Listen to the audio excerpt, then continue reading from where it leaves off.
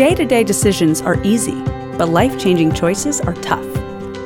There are times we struggle, calculating and recalculating which direction to go. We try to map out our lives. Who should I marry? What job should I take? What's my purpose? We start wishing there was a GPS for life. But God doesn't want us wandering. He wants to guide you through the different turns of life. He knows you better than you know yourself, and He has uniquely designed a route for you.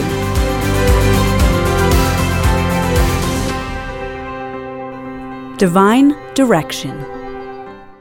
All right, well, good morning, everybody. Great to see you guys. I want to welcome you to Liquid Church. I'm Tim. I serve as a lead pastor here, and we have multiple campuses kind of all around New Jersey joining us, and also Church Online. Would you welcome all of them? We're really glad you guys are here with us today.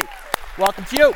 Really cool to have you. We're in this series called Divine Direction, which is really kind of all about learning to discern God's will in these key areas of our life. We know 2018 is going to be a decisive year for many of you. Like, is this the year we, actually buy a house, or we feel God leading me to go back to school or complete my degree, or should I break up with him, or do I stick it out, with her, or maybe it's a job change or career kind of crossroads that you're facing. We want to download God's divine direction, these key areas of our life. And what's been kind of fun is I've heard a few of you say, man, I felt like God gave me a lot of clarity about my next step. This week I heard from a man in our congregation, young husband and father, who said, Tim, I have a real passion for teaching the Bible. He actually works with some of our students. He said, I felt like God telling me I need to go back to get more training. And so I actually enrolled in seminary. Last week, he enrolled online, which was awesome, right? Really, really cool. He said, I've got a lot of kids of my own. I don't know where it's going to lead, but I'm going to take that next step. If you remember, our anchor verse for this series is Proverbs 16, verse 9.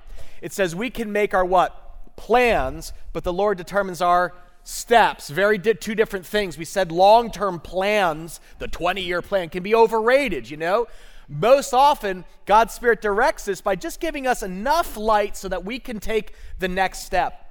I heard this week from a woman who's a photographer, and God blessed her career in 2017. She said, Tim, it was crazy. She goes, all this business came pouring in. She says, but I got a problem. I run the business out of my house. And my husband is also, he has a mobile office out of our house too. So we've got two little girls, two businesses run out of our house. And we were wondering, should we expand our family? Should we have a third kid? And I was like, no, because I'm practical, right?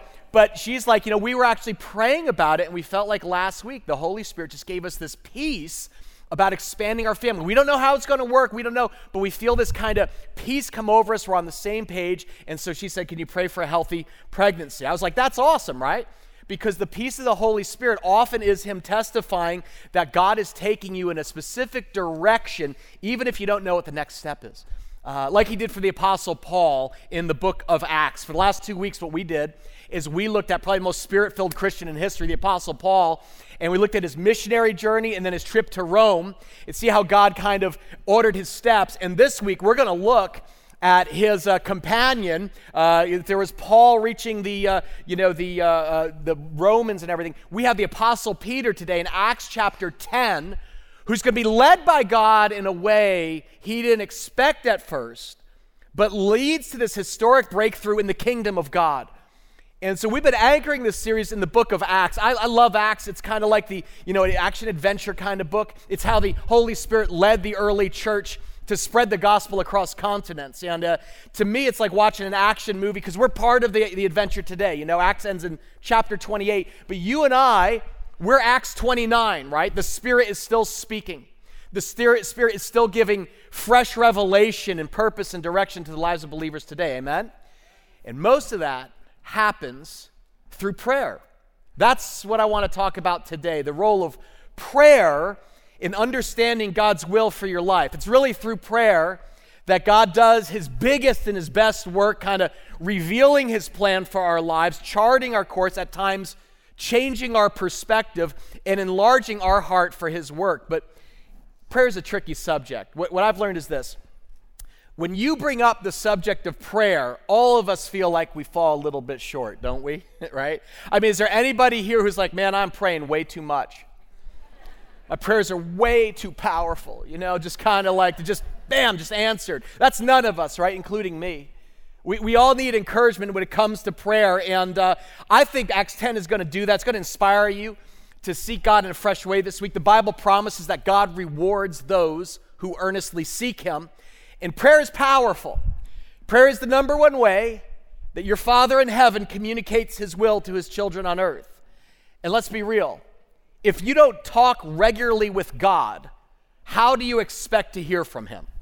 Right? Like, how would you expect to receive divine direction? I mean, it's not like God texts, right? I texted God once, He replied, "New phone, who dis?" Right? So let's look at Acts chapter 10. We're going to open up God's Word. It's a story about two people praying. Two different prayers on two different days. Hey, it sounds like a mic is on. You guys hear that fumbling around or something? I hope it's just not Kevin using the bathroom backstage. I'm just going to let Ben know that, though, all right? This is Acts chapter 10, and God does something remarkable that's going to change these guys' lives forever, okay? Here's what it says. At Caesarea, there was a man by the name of, what's his name? Cornelius, a centurion in what was known as the Italian regiment.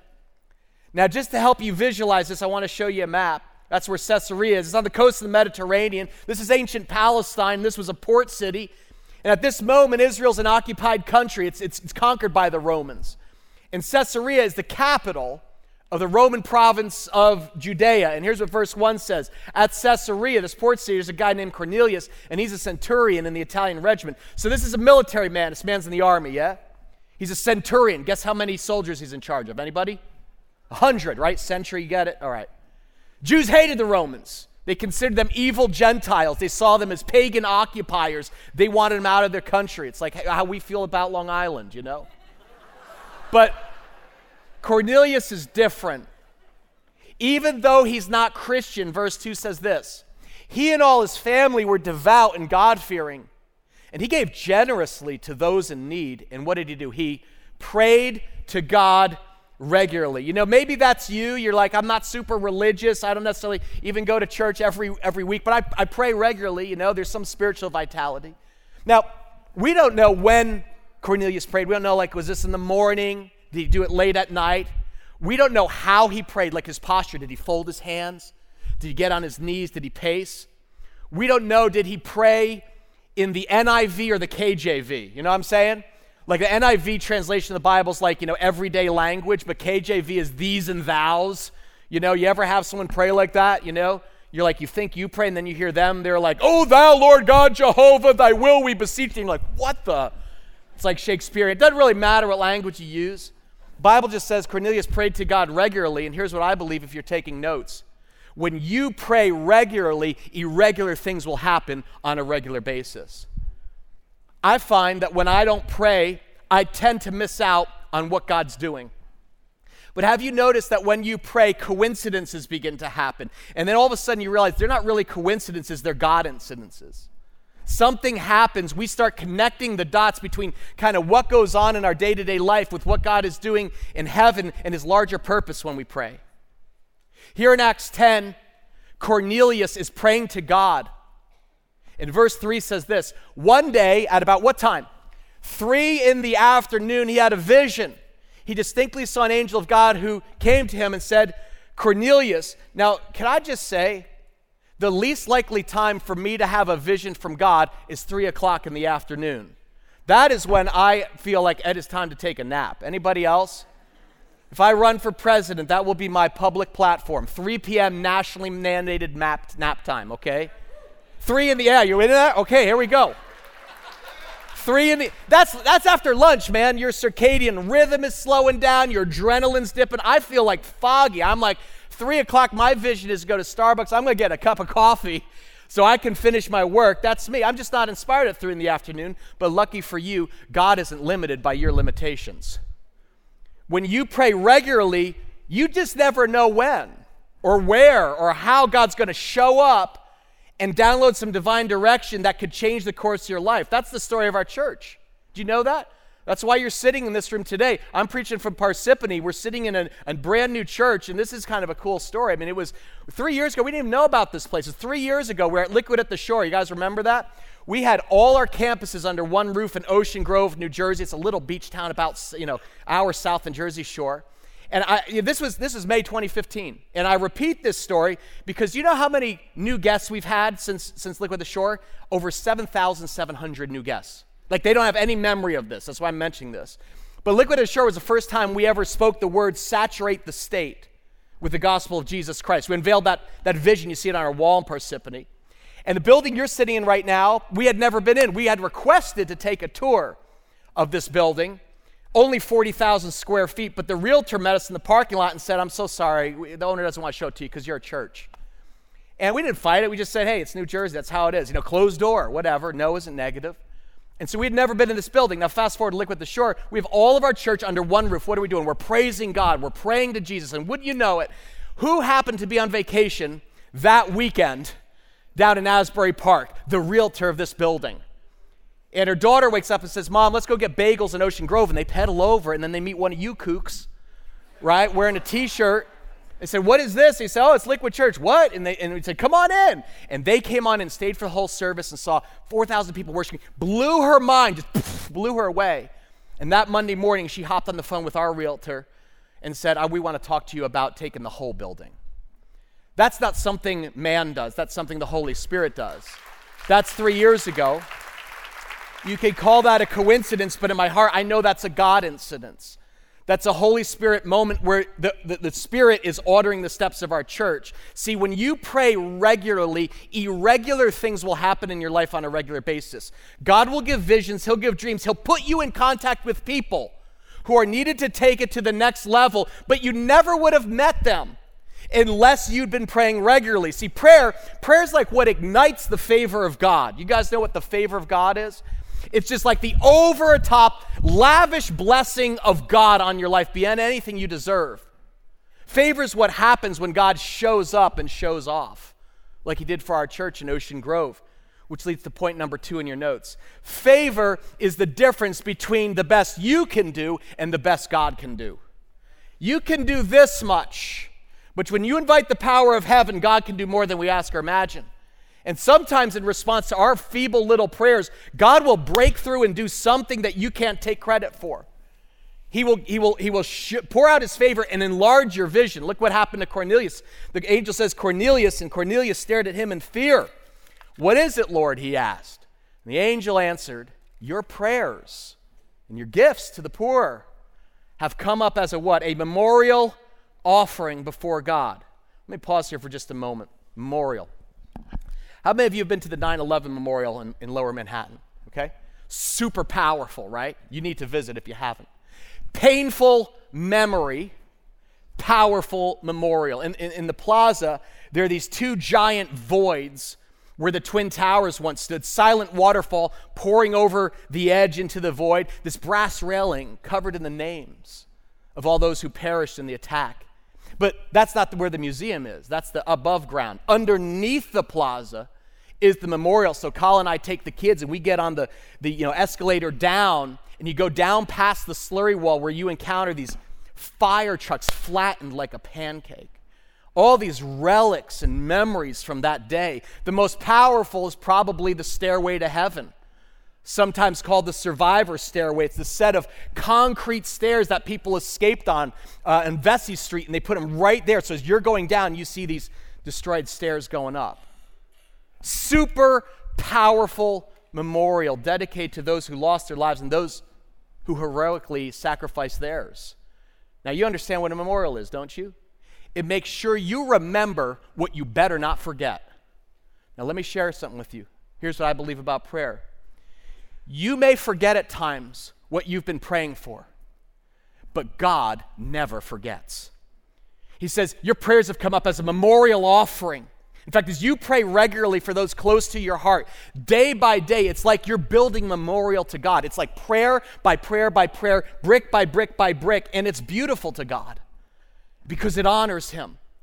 See, there are times that you and I forget what God's done that just started with some simple little feeble prayer. We see God do something over here, and we completely forget that it was years or months before that we prayed over there. In fact, maybe it was someone else who was even praying for it. We fail to connect the dots between the two and give God credit for our answered prayers, That's why, next to my Bible, the second most sacred book for me is this. It's my prayer journals. I've got dozens of these. I started journaling my prayers and my thoughts about 10 years ago. I took it out this morning and opened up. This is 2015, May 30th. That was the exact date I wrote down in Liquid at the Shore. This is so fun. Lord, here's my prayer. It's 24 hours before our first ever Liquid at the Shore. I'm sitting on the boardwalk with my Bible, my coffee, and a pork roll sandwich. Jersey, baby. Over 4,000 of your people are going to descend on Ocean Grove, a summer beach town of a square mile, founded by Methodists in a spiritual retreat. And now it's made up of old-time Christians and gay couples who share a love for Victorian homes and manicured lawns. Our state is so quirky, but I love it, Lord. Thank you for planting me here, Jesus. You determined the exact time and exact dates for us to live. Nobody's moving from the south to save Jersey. It's up to us, and we're about to go for it. That's May 30th, 2015. Connect the dots and how God did things that we can't ask or imagine. See, without writing it down, you tend to forget. But God says, I never forget. And your prayers daily are building memorial offering to me. Let me personalize this. I had a grandpa. Andrew Van Emberg was his name. Great-grandpa, too. This is a Jacob Casslander. It's my mom's dad. I know, he's a little bit stern-looking there, right? But you see him, he's like doing a Bible study or something there. Amazing man. Dutch guy. He always wore a three-piece suit, which was sort of weird to me as a kid. But he led the choir at our church, kind of big influence in my life. And Grandpa Andrew loved the Lord. And one of my earliest memories was Grandpa Andrew praying for me by name when I was 9 years old. On Sundays, we used to go over my grandparents' house for dinner. Anybody else do like Sunday sauce? That kind of thing, get the family together. And I remember the time we finished dinner, they were clearing the plates, and Grandpa called me over to the dining room table. He said, little Timmy, come here. Now, let me just say, he can call me little Timmy. You call me little Timmy, you're going to meet Big Timmy, okay? That's his name for me. And he said, sit down. And I sat down. I thought I was in trouble. And he put his hand on my head. He must have been 70 years old. And he prayed over me, and he prayed KJV. He's like, I pray that thou, O Lord, I beseech you, would you bless and protect little Timmy, and you anoint him to preach your truth and speak it to his generation. Let me tell you something. He's 9 years old. That's a powerful thing. When you have a man, a grandfather, praying a spoken blessing over your life when you're 9 years old. You ever have something happen in your life that God does, and you know you had nothing to do with it? You didn't even deserve it. You're just reaping the benefits of what someone sowed a long time ago. There have been moments in my life where I believe God has said, Tim, the prayers of your grandpa and your grandma are being answered right now. Here's some good news. Our prayers don't die when you do. There's no expiration date on prayer. Prayer is so powerful beyond time and space. It ripples into eternity in ways you don't understand. That's what happens with Cornelius. He says, hey, your prayers came up as a memorial offering before God. And then he says this, now send men to Joppa to bring back a man named Simon who's called Peter. When the angel who spoke to him had gone, Cornelius called two of his guys and a devout soldier who's one of his attendants. He told them everything that happened and sent them to Joppa. Now just pause here because this is significant. Because Joppa is right here on the map. You see Caesarea up here? Here's Joppa. And how long is it? 32 miles. And none of you are impressed, right? Because we're like, big deal, man. I hop on the parkway, the turnpike, I'll be there in 20 minutes, right? That's how fast I drive.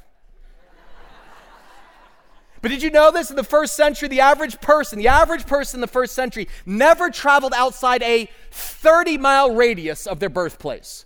They didn't have trains, they didn't have buses. People walked where they went, and there was this like 30-mile boundary that they naturally fell into. But Joppa is how far? 32, just beyond the boundary, 32 miles, which I think God's making a point. If you're hungry to see God do a new thing in your life, you better be willing to step outside your comfort zone and step beyond the 30-mile radius of your experience. So many Christians I find pray, they want a new vision. God, give me new dreams for our family, my career. I want fresh revelation, but don't break me out of my usual routine. What I've found is it's important to kneel in prayer, but there is a point at which God asks you to stand up, and I want you to take a step of faith that goes beyond the boundaries and the limits of your experience. Let me give you a good definition of faith if you're taking notes. Point 3, faith is taking the first step before God reveals the second. I don't like that. I want God to reveal the 25-year plan, but no, son, he don't work like that. 17 years ago, God revealed to me a single step. Tim, I want you to leave your teaching job and start a ministry. My family had doubts. My wife had doubts. I had some trepidation. But we took that step of faith together. Didn't know how it would turn out. 10 years ago, right, God told me, hey, I want you to launch a church with others. Pastor Dave, Pastor Mike. We had enough money to last 3 months, right? Church in a hotel. People are like, that ain't going to work. I'm like, you might be right. 7 years ago, the Spirit led us to start different campuses so people could reach their neighbors closer to where they live. And then 3 years ago, all those people got together under one roof, and God answered a prayer and presented us with a 165,000 square foot warehouse. Enough room to create a broadcast campus to serve our current campuses and launch dozens of new ones in the years to come. But guess what? Even just stepping into this place required a step of faith.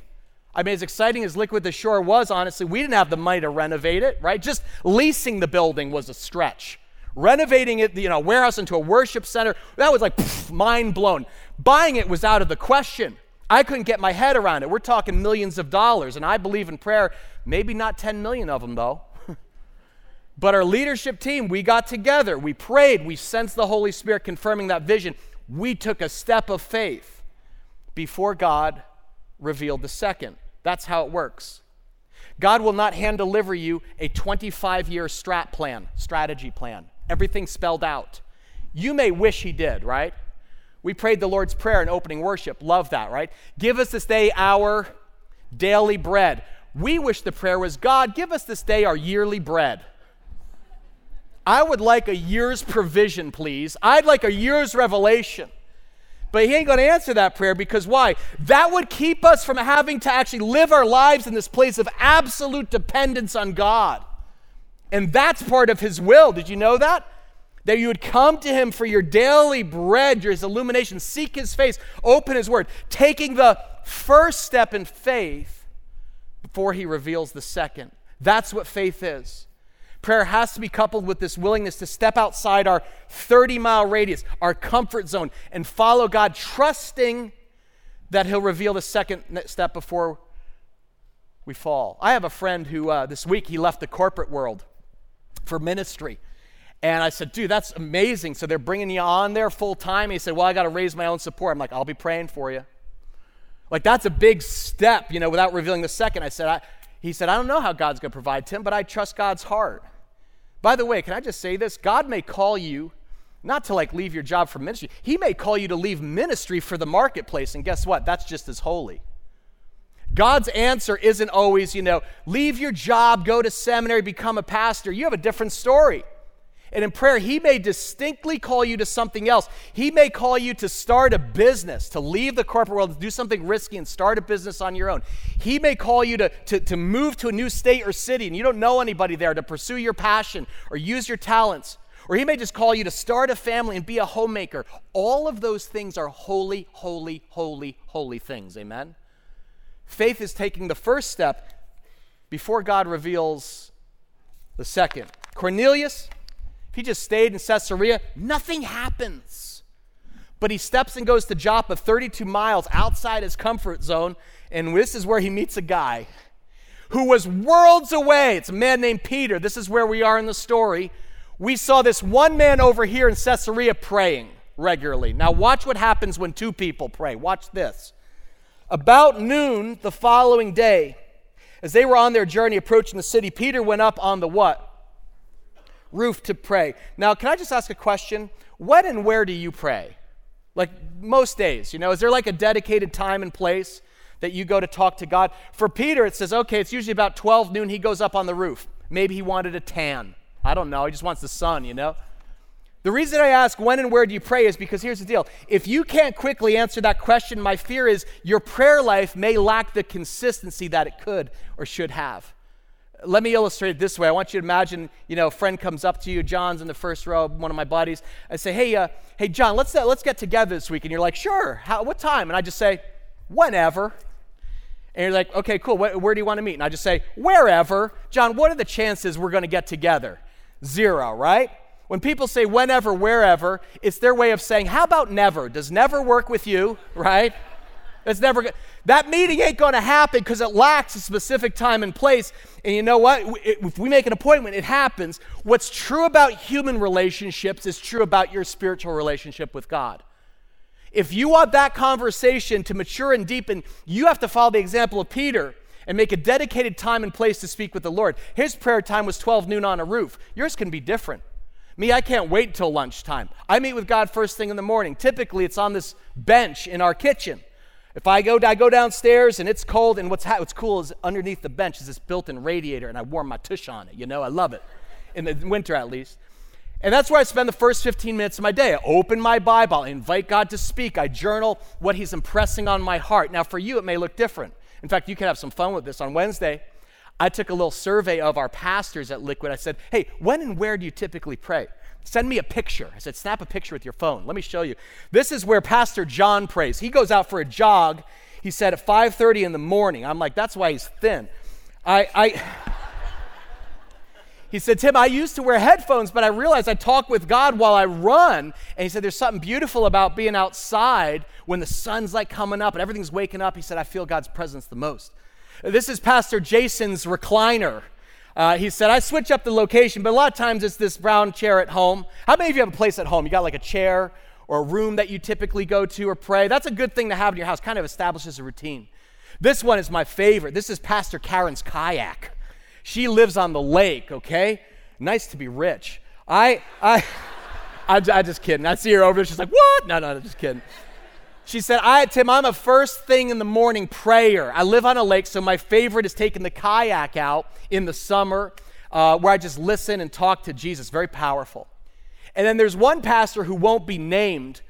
His initials are Keon. He said the place he prays the most is his car. Anybody else pray in their car? Like on the way to work or school? Do you close your eyes, Doug? What do you... Just a little word of advice. It's not in the notes. Don't close your eyes or else you meet Jesus real quick, all right? Just saying. You need a time, you need a place to be with God, to spend time in his presence, share what's on your heart, but listen, listening to what's on his, to let him set the agenda. This is so important. Mark Batterson has been so helpful to me on the topic of prayer. I can recommend his book, Draw a Circle. And Batterson writes this, he says, one of the biggest misconceptions about prayer is that it means all outlining our agenda to God as a divine to-do list. God, do this, do that, heal this person. The true purpose of prayer is to get us into God's presence so he can outline his agenda for us. See, prayer is not about outlining this laundry lists of requests. God, help me get the promotion at work. God, heal this person. God, fix my marriage. So many of us treat prayer like we're ordering from a menu, right? I would like an extra side of blessings, please. Hold the pain and suffering. That's great. You know what? Prayer can change circumstances. That's true. But true prayer is when we let God change our heart, our perspective on the situation. One of the places where God changed my perspective, just, personal, I was out in the parking lot here in Parsippany. After the realtor showed us this building, we walked around the parking lot, actually walking around this building praying like in circles, just like Peter on the roof. People must have been like, what's that crazy dude doing, waving his hands. But before any of this happened, prayer came first. Before we started construction, we said, we got to cover this place in prayer. So I want to show you one of my favorite photos. If you're new, particularly, it's going to be kind of cool. This is a picture of Liquid people writing the names of unsaved family members and friends on the floor of this church before we did any construction. So right now, under your feet, under the carpet, are thousands of prayers. Does that make a difference to you? To know that you're standing on the prayers of thousands of people. We had people from our campuses write the names of their friends and family on the wall board. So wherever you see wood, there's names on the back of it. And it's a permanent reminder, we built this church for them, people who aren't here. So when you're in here, we got prayers under our feet, we got prayers over our head. Now, people walk in today, we got like 800 just new people just showed up, and you're like, it's kind of cool. God changed a warehouse into a worship center. But the way I see it, you're not just sitting in a church, you're sitting in a miracle. This place is a memorial to the power of God to respond to heartfelt prayers of his people and pour out his favor in a way that shows when people come together to pray, God can do a miracle in the middle of them. This is what happens when Peter gets up on the roof to pray. Look at this. He became hungry. He wanted something to eat. And while the meal was being prepared, he fell into a trance. Anyone else get in a trance when they get hungry? That's a different sermon. He saw heaven opened, and something like a large sheep being let down to earth by its four corners. And it contained all kinds of four-footed animals as well as reptiles and birds. And then a voice told them, "Get up, Peter, kill and what? Eat." Now watch this. "Surely not, Lord," Peter replied. Can I translate that for you? No way, God. You ever have an argument with God? You talk to him and then, oh boy, he's talking back. No way. How'd that go for you? Let me tell you something. You win an argument with God, you lose. But if you're willing to lose the argument with God, you win. As your pastor, I believe some of you are like one lost argument away from seeing God do something spectacular in your life, something special, something new, something fresh. But you got to be willing and humble enough to lose an argument with God and say, "God, you can change my mind." Can I ask you that? Does God have permission to change your mind? Does he? Because sometimes through prayer, God changes our situation, but he often uses prayer to change our heart, to get us to think new about a situation. 5 years ago, I'll take this middle journal, I had a hunger to really see the Holy Spirit move in our church in a way I hadn't seen. That, people wouldn't just come and say, cool, message and music, I get that. But just like, holy smokes, that was God, because those guys aren't smart enough. And so we started praying in our church, for the sick. Remember that? Laying hands on people, anointing them with oil. And God just kind of grew my faith because I was like very uncomfortable at first. I was like frozen chosen, right? A little bit about the religious straitjacket. But then I saw, as we stepped out in faith, God heal people. Woman walk out of her wheelchair. Guy get his hearing back in. And it changes the way I pray. So fast forward to last Sunday. After the service, my family goes out to eat at a diner.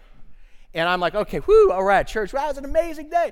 So I go, I'm going to use the restroom. And as I'm walking to the restroom, this old woman, probably in her 70s, mature woman, so sorry. Don't send me an email. She comes hopping back by the bathrooms, an older woman with another, it was her daughter, underneath her. She said, "Are you okay, Mom?" She goes, "Oh, it's my leg, Jesus, it's my leg." Now, she wasn't praying. You know what I'm saying? She's like, "Oh," and I'm like there, and I'm like, "Hey, what's going on?" She just goes, "I have a Charlie horse in my leg. It's crippling and everything." And I'm like, man, I'm done with church. Surely not, Lord. We're right here in the diner. I'm not going to be weird about it. And I'm like, all right, God did this. He changed my mind. I got to be open, exercise your faith. All right, God, all right, let's do this thing. I'm like, I'm not a doctor. I said, I'm a pastor. Can I pray for you? And she's like, oh, sure, please pray. And I didn't even think about it because here, I just put my hands on people because we're in church. We're in a diner. And so I'm like, all right, here we go. Boom, on her head. And you know where I put my hand? Boom, back of her leg. And I'm like, in Jesus' name, I ask that you would just release this muscle. And I could feel it like twitching underneath there and everything. I'm like, is that better? And the woman next to her, she goes, it seems like it's relaxing because she's putting her leg down. I open my eyes and she's just looking at me. And I can see her eyes darting like, should I call the cops, right? Because like a stranger, it's kind of weird. Now, why do I do that? Because I want to keep growing forward in faith and taking new risks for the gospel. Because if you don't exercise the muscle of your faith, it grows weak and it atrophies. God changed my mind about the power of prayer to heal, and I don't want to go back to him about arguing about it. I just want that perspective in my worldview now to be permanent. And God is about to put a jackhammer to Peter's religious thinking in his religious straitjacket. God's like, you're praying, Peter, I'm going to change your mind about something, specifically your cultural bias against Gentiles. See, Peter is a Jew. He lived his whole life observing Jewish dietary laws, right? You can't eat certain foods, right? Like the meat of animals. But while Peter's praying, the Holy Spirit says, hey, look at all these animals on the sheet. God said, you can eat them. And Peter says, surely not. And then he says this, my whole life, I've never eaten anything impure or unclean. He's like, no way, God.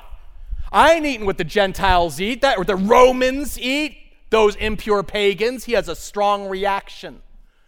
This is like saying to a vegan, hey, you want to go to Zinburger? We'll get some Kobe beef, caramelized onions, a little truffle oil. P.S. I feel like we should anoint with truffle oil because that is the nectar of heaven. Is that not? Everything is better. You see what's happening?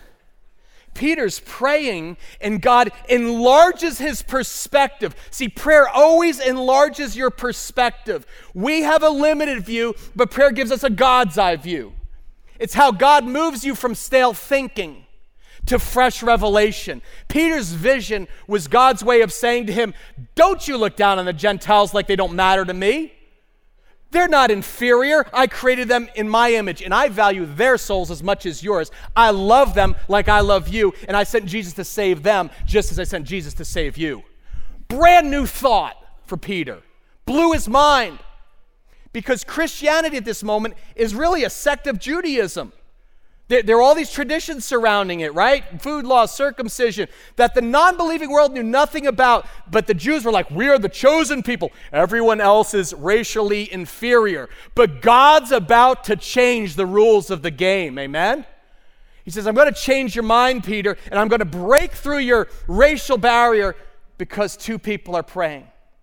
Cornelius and Peter, a Roman centurion and a Jewish apostle who should never have met, never been friends, never come together, but watch, a miracle's about to happen in the middle. It says, the voice spoke to him a second time, don't call anything impure that God's made clean. And this happened 3 times because God's like, did I stutter?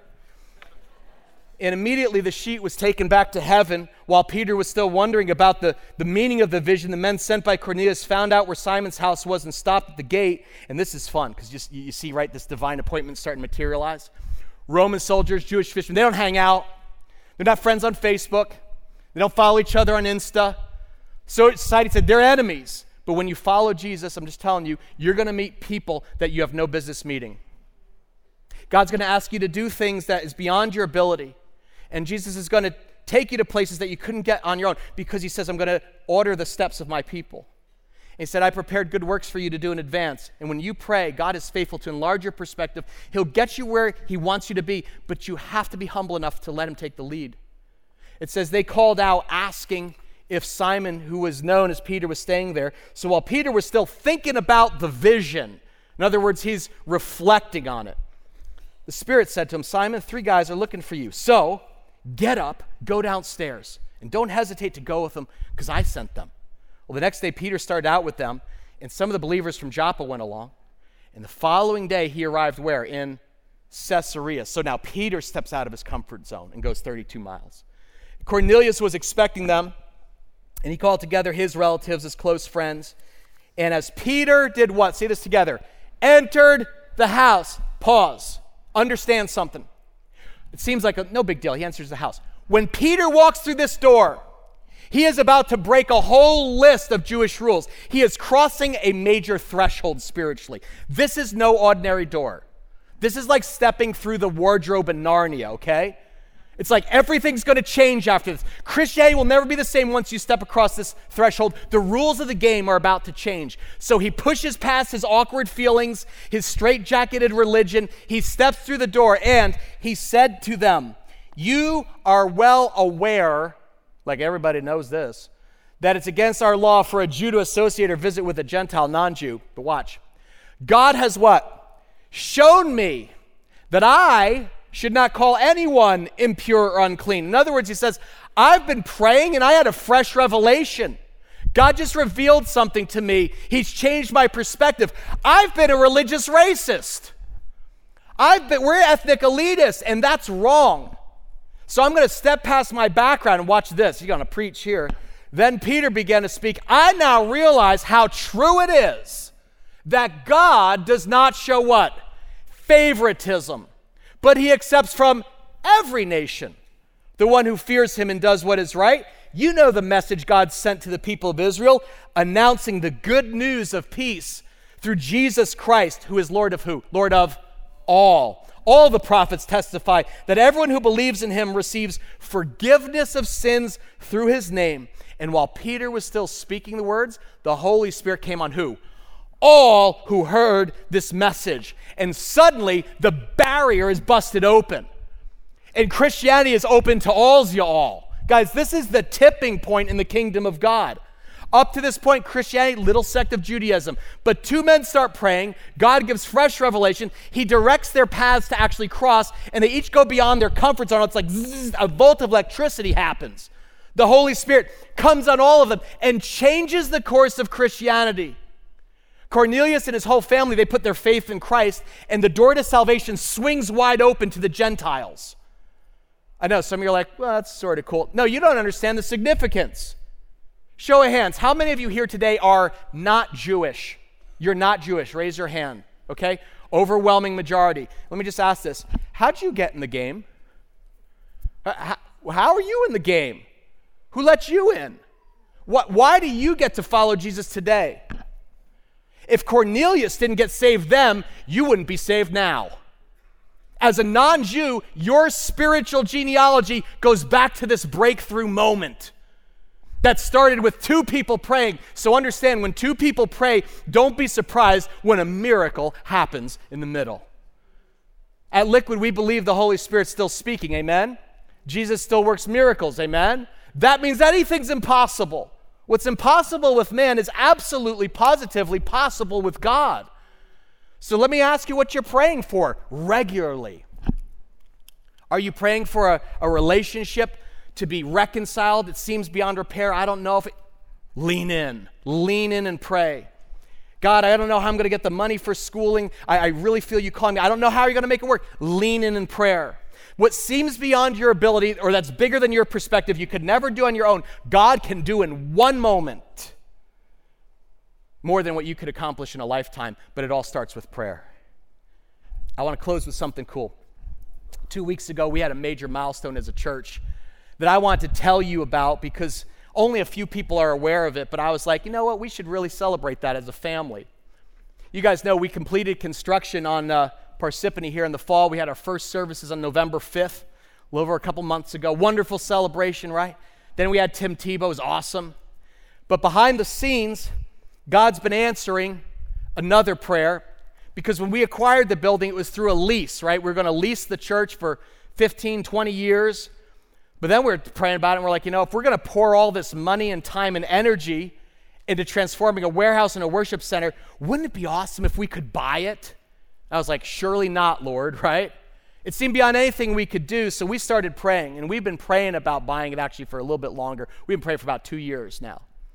Well, I'm excited to let you know, church, on January 5th, we closed on the purchase of this property, and you are now proud owners of this entire building. That's amazing. That's God. The whole thing, you own it.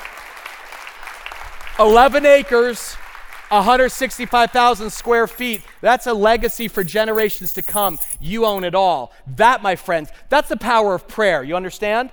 That's the power of God answering thousands of prayers of people fervently on their knees, asking him to move. And guys, when I was 9 years old, I had no idea my grandpa's prayer would turn into something like this. I think you understand, this is all Jesus. Anything good that has happened in our church has started in prayer, this entire journey. With all its ups and downs, none of it's explainable in human terms. It's the power of God working through the prayers of you and me. So let me ask you this. What obstacles are you praying about right now? What miracles in your life are actually just a prayer away? Where do you need God to change your mind and enlarge your perspective? Remember what we learned today. When you pray regularly, irregular things will happen on a regular basis. The more you pray, more God incidences, because prayer releases the favor of God. What's favor? Favor is the difference between the best that we can do and the best that God can do. And faith is just taking the first step before God reveals the second. So is God calling you to take a step today in an area of your life? Maybe he's been nudging you about a change in your careers, or to stay where it is. I don't know. He wants to open your view with fresh revelation, because prayer enlarges our perspective. You widens your circle and you see what's possible with God. And understand, when two people pray, a miracle can happen in the middle. Because Jesus made a promise, where 2 or 3, my followers, get together in my name, guess where I am?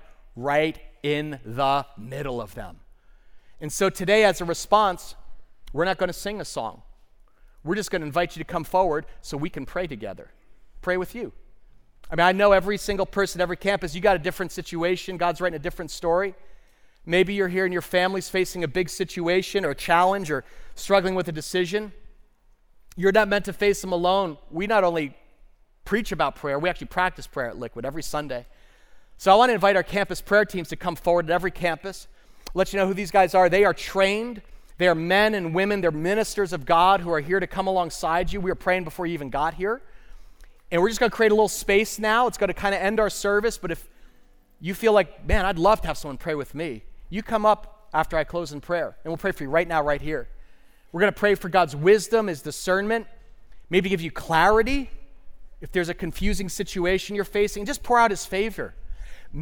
Maybe, I just had this thought, maybe you're like Cornelius. You're new to this whole Jesus thing. Come on down. Let us pray for you. Because prayer doesn't just change the minds of men, it moves the heart of God. Amen? Let me pray for us. Father, I ask now, as people come forward, would you speak quietly? Would you confirm, Lord, things that you've been whispering to your people about? Would you bring wisdom that dispels and clears the fog of our own selfish thinking? Lord, I thank you for the ways that you've worked in our church. I thank you, Lord. It so outpaces the size of our puny prayers, what you do. Bigger than more we ask or imagine. And so, God, I pray that you'll do more than people ask or imagine as they come forward. I pray that there would be healing that we could only attribute to the power of Jesus in this place. Lord, I pray that there would be steps of faith confirmed in the heart today, and that people would leave full of faith to move boldly forward tomorrow, Monday morning. We ask that all our decisions bring maximum glory to Jesus and spread the gospel and saturate our state for him. It's in your name we pray. Everyone said?